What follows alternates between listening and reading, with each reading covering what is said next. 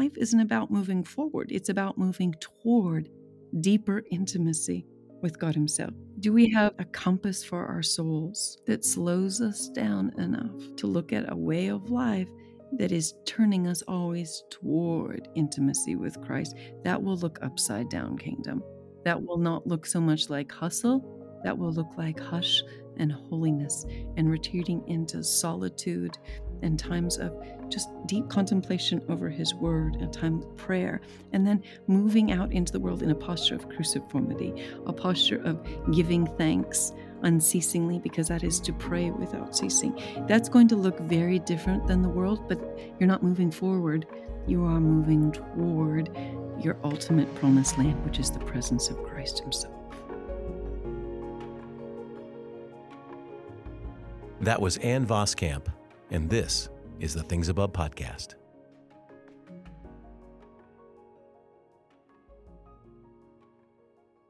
My guest today on the Things Above podcast is Ann Voskamp. She is the wife of one good farmer, mom of 7 exuberant children, and the author of 4 New York Times bestsellers, named by Christianity Today as one of the 50 women most shaping culture and the church today. Her latest book is Waymaker, Finding the Life You've Always Dreamed of. I'm excited to have you on the podcast. Welcome, Ann Voskamp. Oh, it's a grace and a joy to get to be with you and your community today, Jim. Thank you. So glad we could make this work. We were going to try a week ago, but I think a storm blew through or something. Yes, The and I Lord had had other ideas. a storm blew through. It flattened the weed, it flattened the garden, and it made everyone come inside the house. And I had a very full, loud house, Jim, so it's quiet today, so I'm grateful. See, well, it's all timing. We're good. It's all We're all Mm. So the first question I ask when I have an author on this podcast is the same question every time, which is, why did you write this book? Oh, Jim. I think the answer to that is my answer for writing, period, full stop, is I write for me. I write to slow down enough to see the hand of God. I often think of writing as a bit of a handicap, actually. Lots of people can live their lives and see how the Lord is moving in their life. And I have to live my life and then stop and relive it in words on a screen or on a page to see how God was moving. So I writing Waymaker really is by far the most vulnerable um, of my writing. And it really was about, it ultimately is about how the 2 metaphors of marriage and adoption really are about that we're living out in our own lives, whether we're married, whether we've adopted, whether we're a parent. All of these relationships we have in our life are really metaphors for our relationship, the ultimate relationship with God Himself. How do we how are we attached to Him? How do we live in community with Him? How do we live in covenant oneness with Him? So really, that's what I was unpacking that, because I think ultimately relationship is reality, and deepest fulfillment is, we know this from psychology, deepest fulfillment is found in attachment. What does that look like theologically? Yeah, absolutely. Well, I totally agree. It is an incredibly personal book, very vulnerable. You start out right in the beginning with the story of your marriage or getting married and your honeymoon. And right away, I thought, whoa, we're getting real here. This is getting real. I like it. And where are we going? And it was such a, and then you pull us along with the story with, as you said, that metaphor. Um, but I've heard you talk about, and you mentioned this idea in the book, the idea of GPS and EPS. You know, GPS, Global Positioning System. We all use it now. But talk a little bit about the GPS and the EPS. Yeah. We all have an expectational positioning system, an internal EPS, an expectation of where we thought we would be in terms of maybe geographically, but even ultimately where we thought we would be in the timeline of our lives, where what we thought we would achieve by when, who we would be close to, what the topography and landscape of our lives would look like by a certain time. So we are constantly working with an EPS, this expectational system. that I think oftentimes needs to be rerouted, Jim, where Mm, we are like, "Oh, I'm comparing myself to where someone else is at," which can feed all kinds of disappointment and discontentment and frustration about our not just, our lives, but also ultimately deeply impacts our relationship with God. We come to Him with expectations. I expected that you would have my life look like this by this point in time. And our EPS, that expectational positioning system, is rerouted when we have an expectation that God will meet us with what I also write about in Waymaker, chesed, the chesed loving kindness of God. And that, so we can expect His chesed loving kindness. It's just not going to come to us the way we expected it. So, can we reorient and um, turn our eyes, fix them upon the Lord to realize, oh, there are gifts and graces that are coming to my life in ways that I did not expect? Do we have a way of life, practices of life that awake us to see God in unexpected ways? mm. Yeah, so true. I think a lot about when you think about how we think about what is a good life, and we think, well, a Mm, good life would be I'd have a great marriage, and I'd have a great job, and I'd have a lot of money, and I'd have kids that are healthy, and I'd have this, and we sort of think about all these things, and as you said, we tend to look around at others and think, well, this is where I ought to be, the positioning, if I'm not this, if I'm not here, that. And I think that what you do so well is you talk about how that does block that hesed, that Hebrew word for steadfast love. It takes God out of the equation in a way, which is similar to something that I was struck by, and I love Latin. So you you do mm, great Latin work here with the phrase "homo incurvatus in se." It's fun, just fun to yes, say that, which translates sort of like a person who's bent over in himself or bent curved yes, in on himself. Uh, yes. yeah, I mean that runs throughout the book. I even checked, and I think you quote that like maybe a dozen times. So I thought that must be something that you felt strongly about. Talk about that sense of how we curve in on ourselves. Yeah, it's such a profound. I mean, we've got all the saints have gone before us, Augustine, Luther, Barth, all talk about this as man being in cortis inse, that we are made to curve inward on ourselves, to protect ourselves, to take care of ourselves, to think we can write our own stories, and ultimately be very self focused. We exactly are bent in on ourselves, but in Christ, Christ is unfolding us to live a cruciform life, a life that is ultimately formed and shaped like a cross, the exact opposite of incortus inse, that we would be stretched out both towards God and towards humanity, formed and shaped like a cross, living vulnerable, living given, living surrendered, the opposite of incortus inse, which is not invulnerable, which is protecting and guarding and grasping to to take care of ourselves, to protect ourselves. But ultimately, that subtitle of A Waymaker is finding the way to the life you always dreamed of. Ultimately, we think we want a promised land. We want to arrive at a place that looks like XYZ. That EPS system is constantly trying to direct us towards that. But at base, at rock bottom, what we are made for, where we want to arrive at, is not a place, but a deeper, more intimate relationship with a person. Ultimately, what we are made for is connection, for communion. Ultimately, we are made to live in the presence of the one who is love, who calls us his beloved. So what does that look like? The only way to to move towards deeper intimacy is live in the posture of cruciformity. To live in a posture that is with our arms stretched out leaves us in a position of vulnerability. But it is only through cruciformity, which is vulnerability, can lead us to intimacy, which is our ultimate promised land. So Waymaker, we think all the time, "Oh, I've got all these obstacles in my life. I need the obstacles to be removed so that there is a way through to this promised land where I want to arrive." Can you have a paradigm shift that instead of looking for a way through, we have one who says he is the way himself, who comes to us, walks alongside of us so that we have a cadence and a rhythm of life, practices of life that keep us in close communion with him, so that we begin to unfold from in cortis inse and this constant turning inward. So we move to a posture of cruciformity and stretching outward, which leads us to intimacy and ultimately the connection and communion that we were made for. Mhm. Mhm. Absolutely.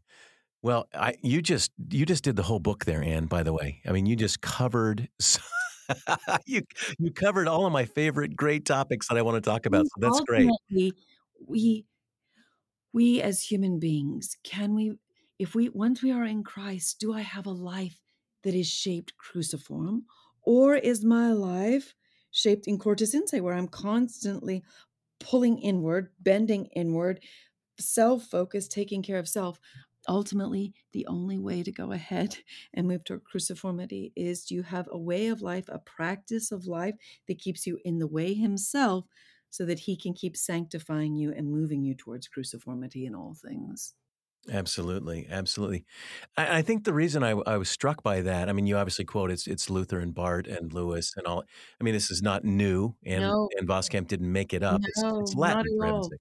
But but I was visiting just last week actually with a friend of mine. He's a pastor, and he was sort of we were just doing some good soul sharing stuff, Mhm, and I started talking about your book, mm, and I talked about the Homo incurvatus and say, mm, and I was kind of explaining it. This guy's a Lewis guy, so he was really mm, clicking. mm. And he said, "So in a sense, how would you say it?" And I said, "It seems to me it's like when we say, I'm going to take this into my own hands. I'll take Yes, matters into my own hands." yes, Which yes, yes, sort of is that consistent sin throughout Scripture from yes, the very beginning. Oh, wait, this was this from Eve to Abraham. Like, yes, oh, Stu. wait, there's no Yes, child yet. Let me just take this into my own hands. Oh, there's no Moses, "Oh, I'll just kill somebody," and you just see these throughout scripture, we're always thinking, "Well, then I'll do it this way." I'll do it this way. It's taking our own story into our own hands. I know how to write the story of my life better than the Word himself knows how to write the story of my life. And when we look at the last words of Jesus on the cross, what does he say? "Into your hands I Mhm, commit my spirit." Do we have that? Ultimately, if in cortis inse is, if you wanna put it in one phrase, is taking things into our own hands, we look at Christ on the cross. What does living a cruciform like life look like? Can we be constantly praying, living into this posture of, "Into your hands, Lord, I mm, commit XYZ." mhm, That is the life, the fullest life, the richest life, the life. It's paradoxically, when we commit everything into his hands, we live open-handed, what we receive is the fullness of Christ himself, our mm. promised land ultimately. Yeah, absolutely. Mhm. By the way, you betrayed your Canadian heritage when you said Mm. XYZ. Oh, Zed, All the Z. Americans are I'm going, so "Z is sorry, that Z. Z? What is Z? Is that a thing?" I know, Um, sorry, Z. I thought I accidentally said A, but I guess it was the you Z didn't say that gave me A. away No, there, Jim. no, or a boot or anything like There that. you You go. haven't said it yet. You might slip in.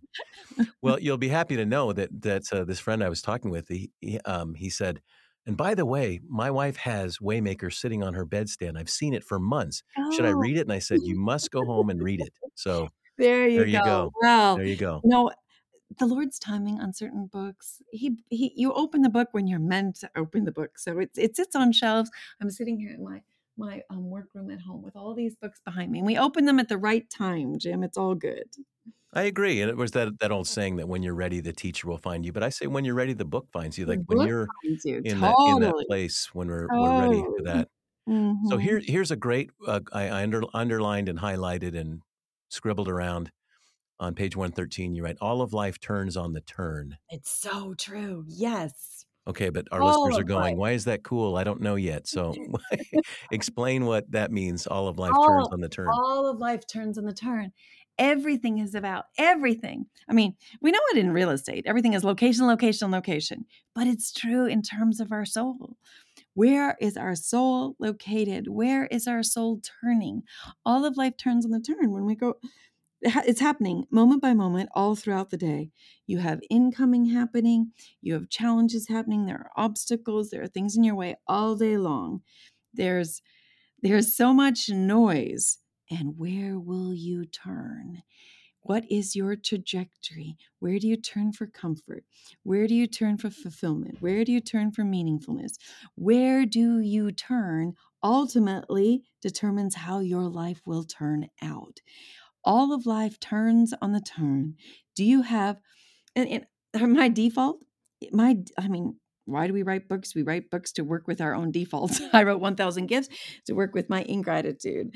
I wrote Waymaker to really work out, where do I turn in the midst of moment by moment everyday life, Jim? And I want, I want to, I want to have practices of life, ways of life, a rule of life that is shaping me, that is forming me, so that my turn is towards the heart of Christ, towards the face of Christ, towards the way Himself.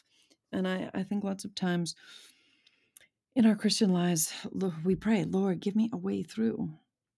And the Lord comes to us as the way and is asking us, do you have practices?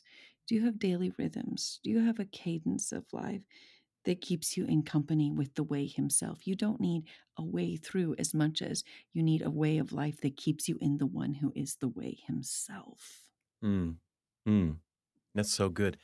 I'm going to go off script a second. So, Yeah. because everything you said is just classic Christian spiritual formation. Yeah.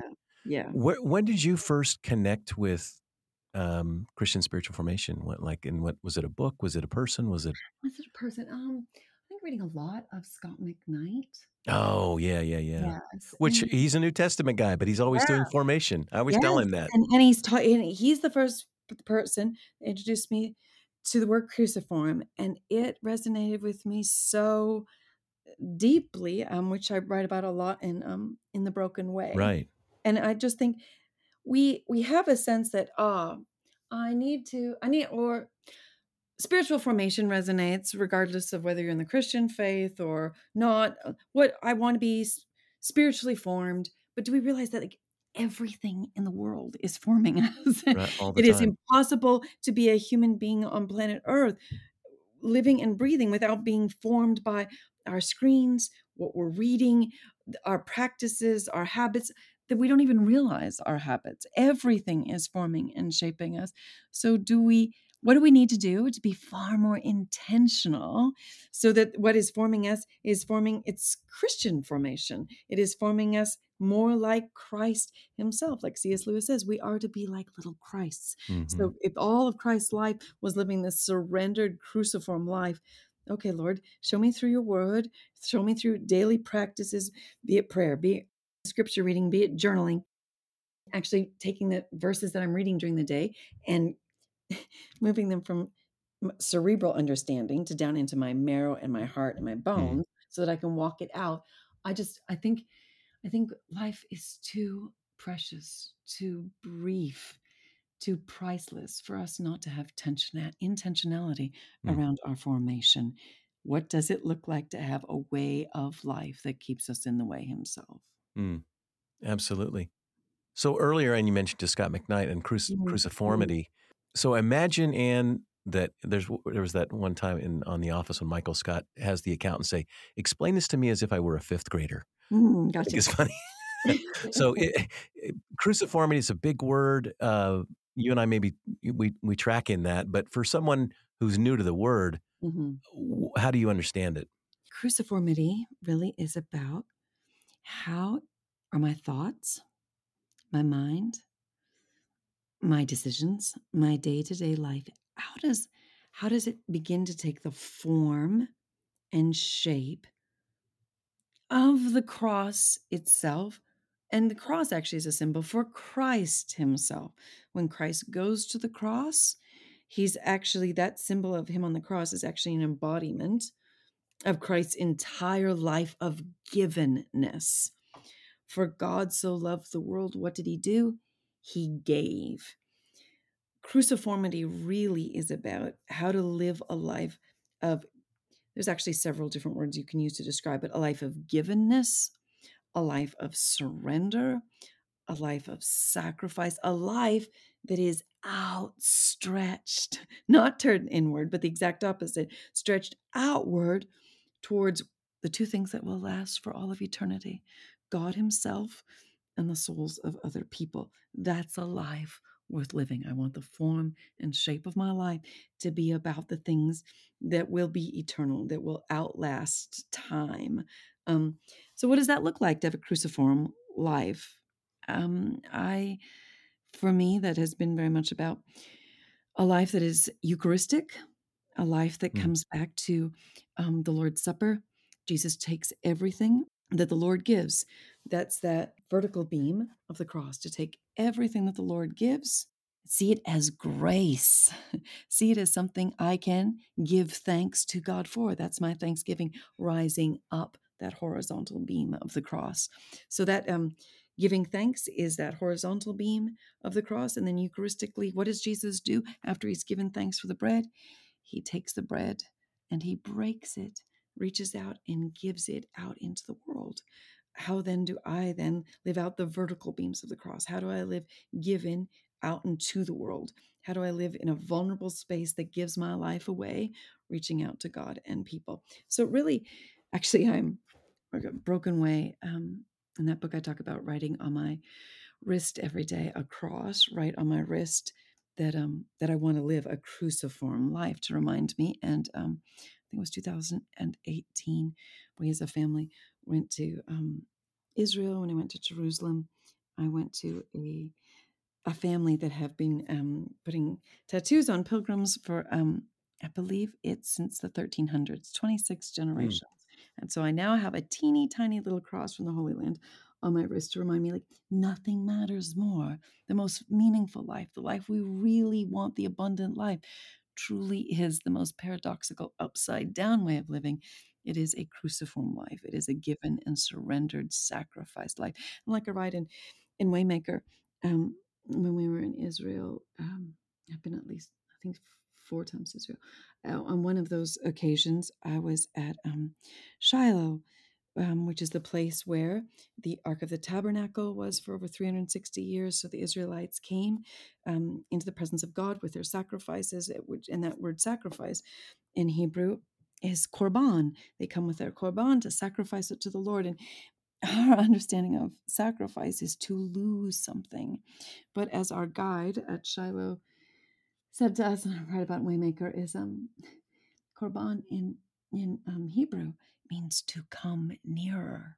mm, It's not a loss. It's actually a fulfilling.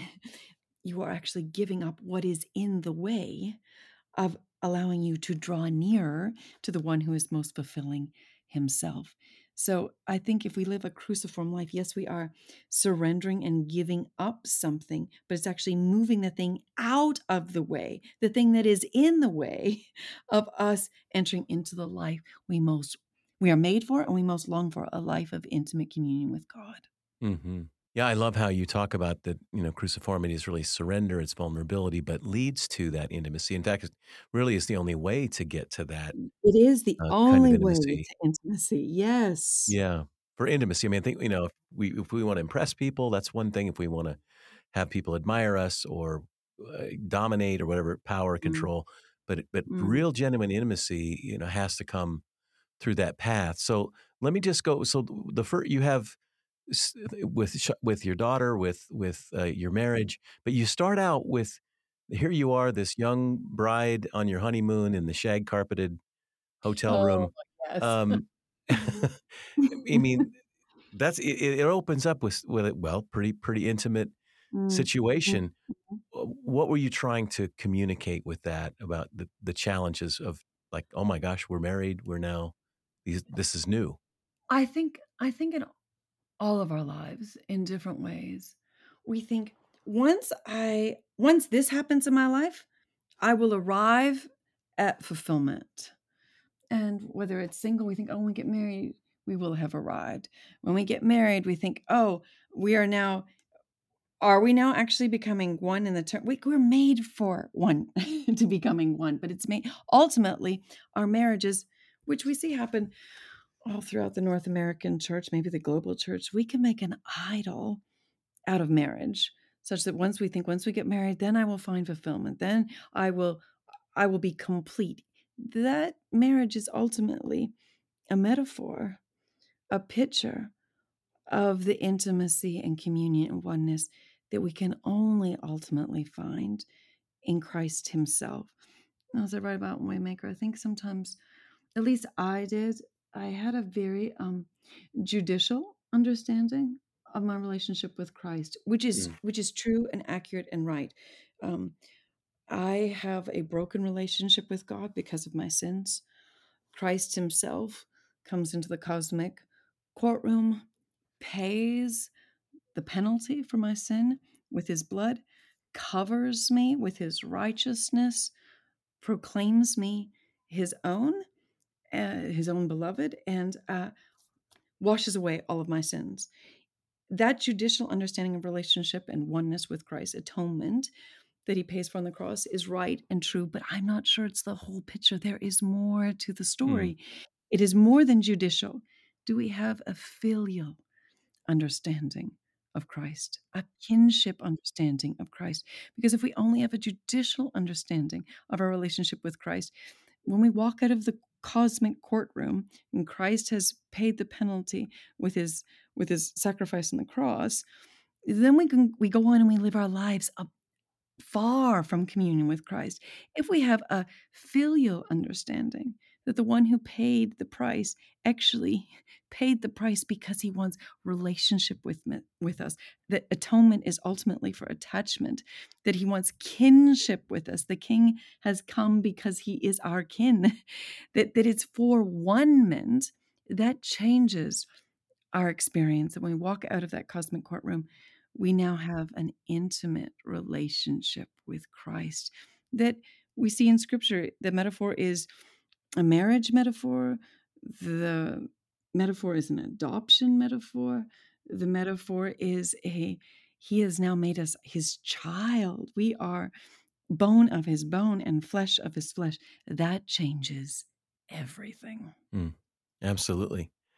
Preach it, Ann. You are preaching. I love it. And I Yeah. could tell Scott McKnight's influence because Scott talks about, Yeah, the substitutionary atonement is true. It's it is true. absolutely right, but it's Yes. one way of describing it. And, I often say if that's all you have a reduction, which leads to a distortion.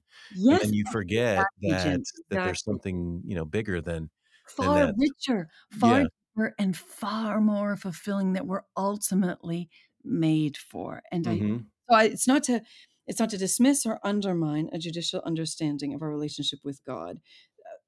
It's that he needed to make a sacrifice. He chose to make a sacrifice for our sins, but He did it for communion. Can we move Right. to that level of intimacy? Yeah.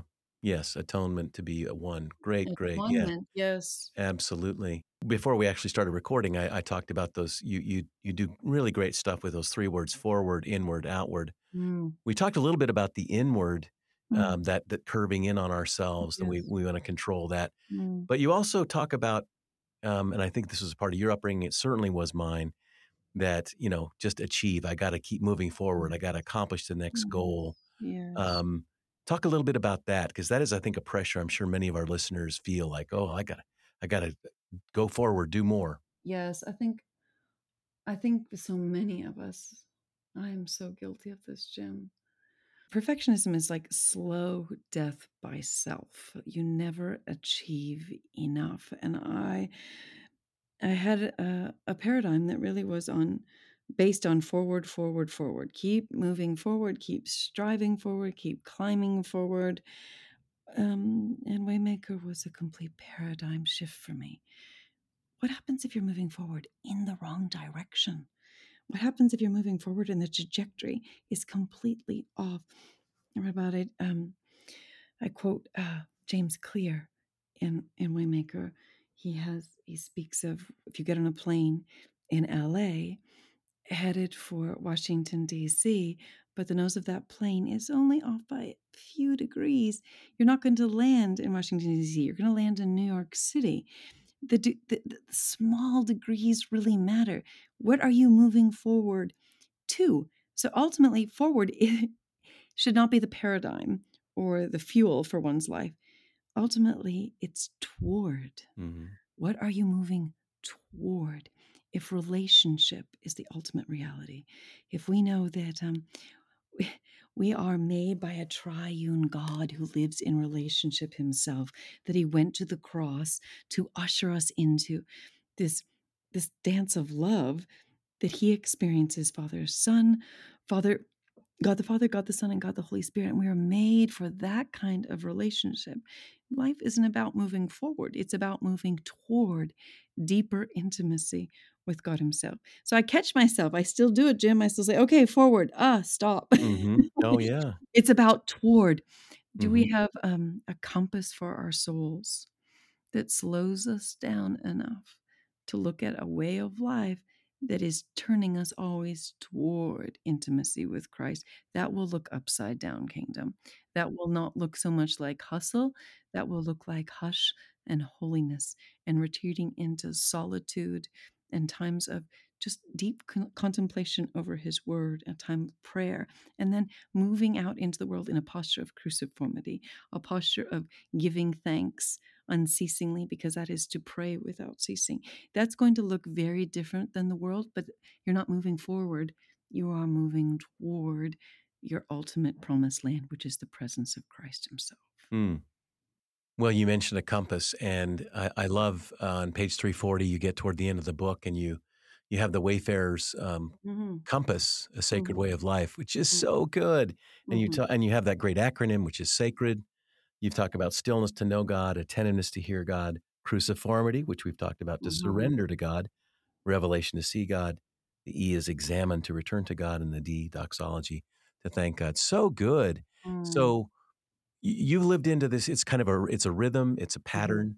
mhm, Um, mm. talk about how that is in your own journey as a wayfarer. Yeah, I think we are all pilgrims. We're all sojourners looking for a way through. Um, and by His grace, the way Himself comes to reveal Himself to us. So we're all on a pilgrimage. I think for me, so much of my story began with doxology, began with that Eucharistic life of giving thanks. Um, and then in Broken Way, I talk about, okay, the second half of the Lord's Supper is, yes, you live a life of gratitude, but now you take the bread, break it, and pass it out into the world, living a given life, a cruciform life. So cruciformity and doxology were part of my way of life or rule of life, my daily practices to live into the way Himself. But Waymaker really was taking cruciformity and doxology and trying to live a cohesive, holistic rule of life, way of life. Yeah, as you pointed out, Jim, sacred, starting off with stillness every morning, not jumping out of bed with I think C.S. Lewis talks about the most important thing we do is like, what are we thinking about the first thing in the morning? Mm, And letting the gospel preach truth to us about who He is. So the first thing in the morning, starting with stillness to know God, to hushing all of the hurry, and start when we start from a posture of stillness. It says, the Lord will fight for me. The Lord will deliver me. I'm not going to do this in my own strength or my own striving.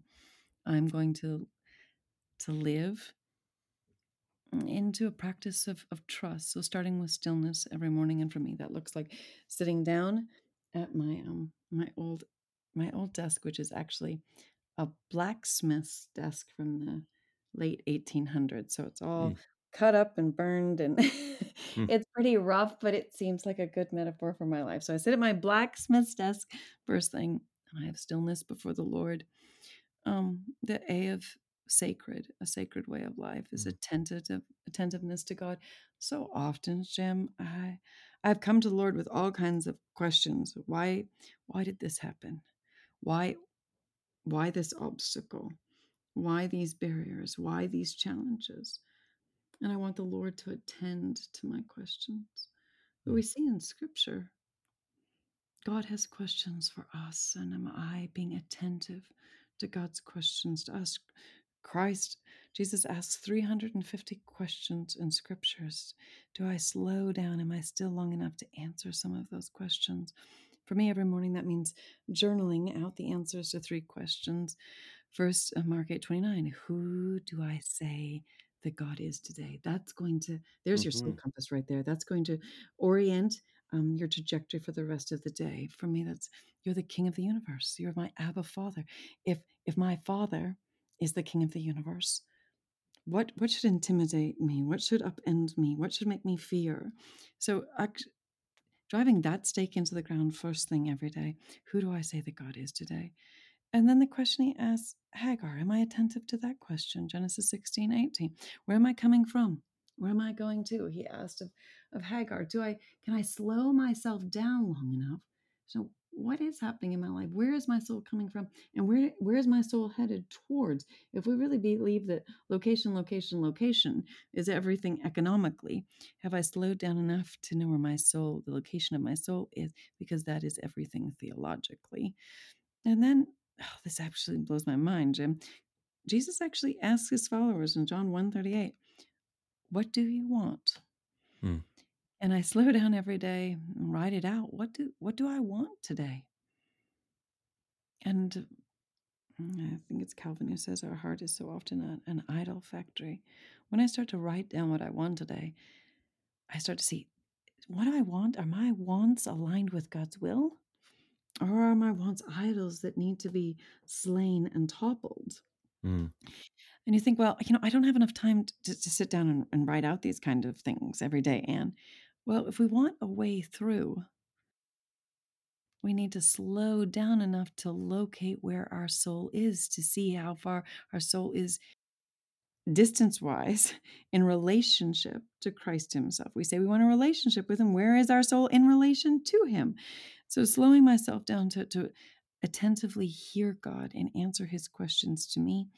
Then I sit with that word cruciformity every day. Jim, what do I need to do or surrender to live cruciform today? And for me, oftentimes it's writing down something that I need to say, Lord, into your hands, I commit this issue, this person, this prayer request into your hands today. I want to commit it. It also means, what do I need to do or surrender to the cruciform today? Means, how am I going to reach out towards God and people today? Who is one person that I can connect with today? How am I going to make sure I structure my day so that I stop for prayer in the middle of the day so that I'm reaching out to God today? So I want to be really intentional about, if I'm going to write out a to-do list at the beginning of the day, wait, stop. Do I have a sacred way of life that makes sure I'm living cruciform today?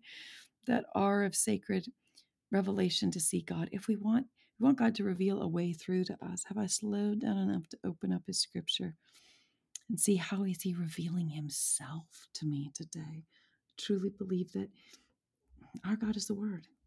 He is not a silent God. He speaks to us and He speaks to us through His Word. So open up a book of scripture and read through it chronologically. You don't have to read fast. You can read slow. You can read just a couple verses a day. Let the Lord speak to you and reveal more of His heart to you. Write that, for me, that's writing that verse down in the scripture or in my journal every day. This is the way God has revealed Himself. Actually, I usually write it out twice, Jim. I usually write it in my journal. I write it on a sticky note to carry it with me on my day planner, so that, wait, this is how the Lord revealed, the way Himself revealed Himself to me today. So this is my way today. The E of examine, sacred. That E of sacred, we need to examine our hearts. What am I afraid of today? And oh, Jim, fear drives so many of our responses and our defaults. Why? I have almost Right. 360 sometimes in scripture. It's do not fear, do not Mm. fear, do not fear, because He knows that fears drive us forward in wrong trajectories. So can I slow down and say, oh, this is what I'm afraid of, Lord. I'm going to lay it at the foot of the cross. And then I always finish my time of encountering the Lord first thing in the morning with doxology. What can I thank the Lord for today? There is always, always, always something to give thanks for. And ultimately, joy is a function of gratitude. Gratitude is a function of perspective. How can I change my perspective Mhm. to see what I can be grateful for? And that once I can change my perspective to see what I can be grateful for, that means joy is always, always, always possible right here Mm. and right It really is good, and I am excited to I'm gonna start practicing it, Ann. So when I now. see Yes. you in September, that's an old Yes. song, "See You in September," I will tell you how it's going because I love it. It's a really good it's a good pattern, it's a good rhythm, it's a good method. Mm. I think of yeah, I'm a Methodist actually, and sometimes, "What does a Methodist mean?" I said, "Well, you have to have a method. Everybody has to have a method." And Dallas It's true. Willard would And often sometimes say yeah, I one of my favorite Dallas quotes, he said, "Grace thrives on method." I mean, it God's does. grace, God's action thrives when we Yes. offer, the and this your sacred pattern here, it contains every single one of them are Mm. spot on. I mean, to be still, to be attentive, to cruciform me, think through that. Revelation, how is God speaking? The examine, and especially I love that. What are you afraid of? Because I've been using that question a lot for me. Is like, wait, what do I want to let go of? What am I Yes. afraid of today? Where and all those sorts of things. But you've really come up with a great one. And isn't it nice when our acronyms, they form a great word? Come on, let's be honest. What's true? I want a sacred way of life that Yeah, you go sets me apart for intimacy with him. Like, right. that is ultimately what I want, and I think and sometimes I think people sit down, they go, "Okay, I can't do stillness and tentative, cruciformity, revelation, examine, doxology every day." Okay, today, those are it's 6 letters. Can you Yeah, make it 6 days of the week? I'll sit down one morning and it's stillness, and the next morning it's attentiveness, and the next morning cruciformity, the next yeah. morning revelation, next morning examine, next morning doxology. But do you have some kind Mm, of rhythm? And I think, Jim, in some of the most painful, difficult times in my life where I felt like the waves were coming so hard against me and there was absolutely no way through, no Red Sea road. Having having a rhythm and a way of life, those habits actually begin to form interior walls to say, okay, these waves are not going to overtake me because look, I have these practices of stillness and this practice of attentiveness. So I think we can think, oh, I don't have time for this. But ultimately, if you take time to have a method, a way, a rule of life, it actually begins to build the breakers so that you can find your way through into the way himself who will carry you across the Red Sea that seems so impossible. mhm, mm. Or to flip it to Jesus, his final metaphor in the Sermon on the Mount.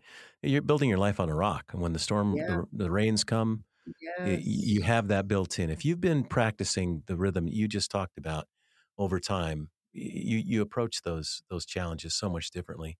We need to go ahead and build like we talk about having a memory muscle.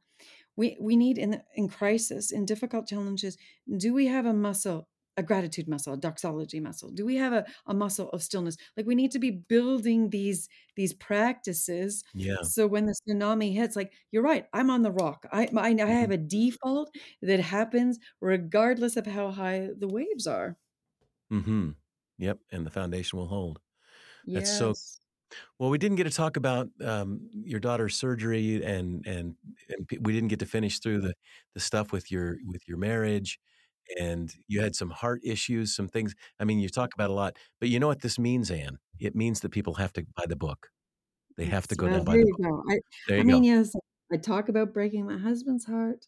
I talk about my daughter's heart surgery, and then my ultimate heart failure, which was my, oh, come to Jesus moment where your life flashes before you and go, okay, I need to change trajectory here. So, Mm, yes, and to hold so on to the good. soul compass to go ahead and say, no, I want a life that is set apart for Christ alone. Amen.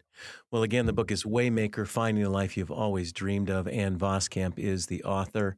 And what a wonderful conversation, Ann. Thank you for your time. Thanks for being on Oh, the Things About podcast. And can't wait to meet you face to face in September at our I'm sold so out looking apprentice forward to it. gathering. And it's going to Well, be I mean, just a sacred time. it's so to gather as apprentices to say, I want a practice of life so that I'm apprenticing to the way himself, who will be my Mhm. way toward the promised land for all of eternity. I'm so grateful just to be a part of your community, Jim. Thank you for your not only your warm hospitality, but for the way you live out genuine Mm. Christ-like cruciformity, my friend. Thank you so much, Ann. Blessings Mm. to you, and I will see you soon. Thank you, and God be with you, my friend. It's so good to be with you on the way himself. Amen. I hope you enjoyed this Things Above conversation with Ann Voskamp. Wow, she has so much to say, and the book is so rich, has so much in it. I know you'll enjoy it. So go out and get Waymaker by Ann Voskamp. I hope you join me next time. Until then, you can find me on Twitter and Facebook at James Bryan Smith. And you can learn more about this podcast.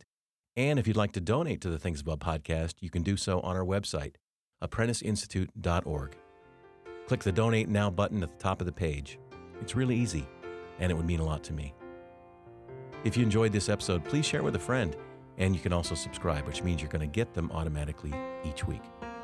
My hope, as always, is that one day if you're asked, what's on your mind? Your answer will be things above.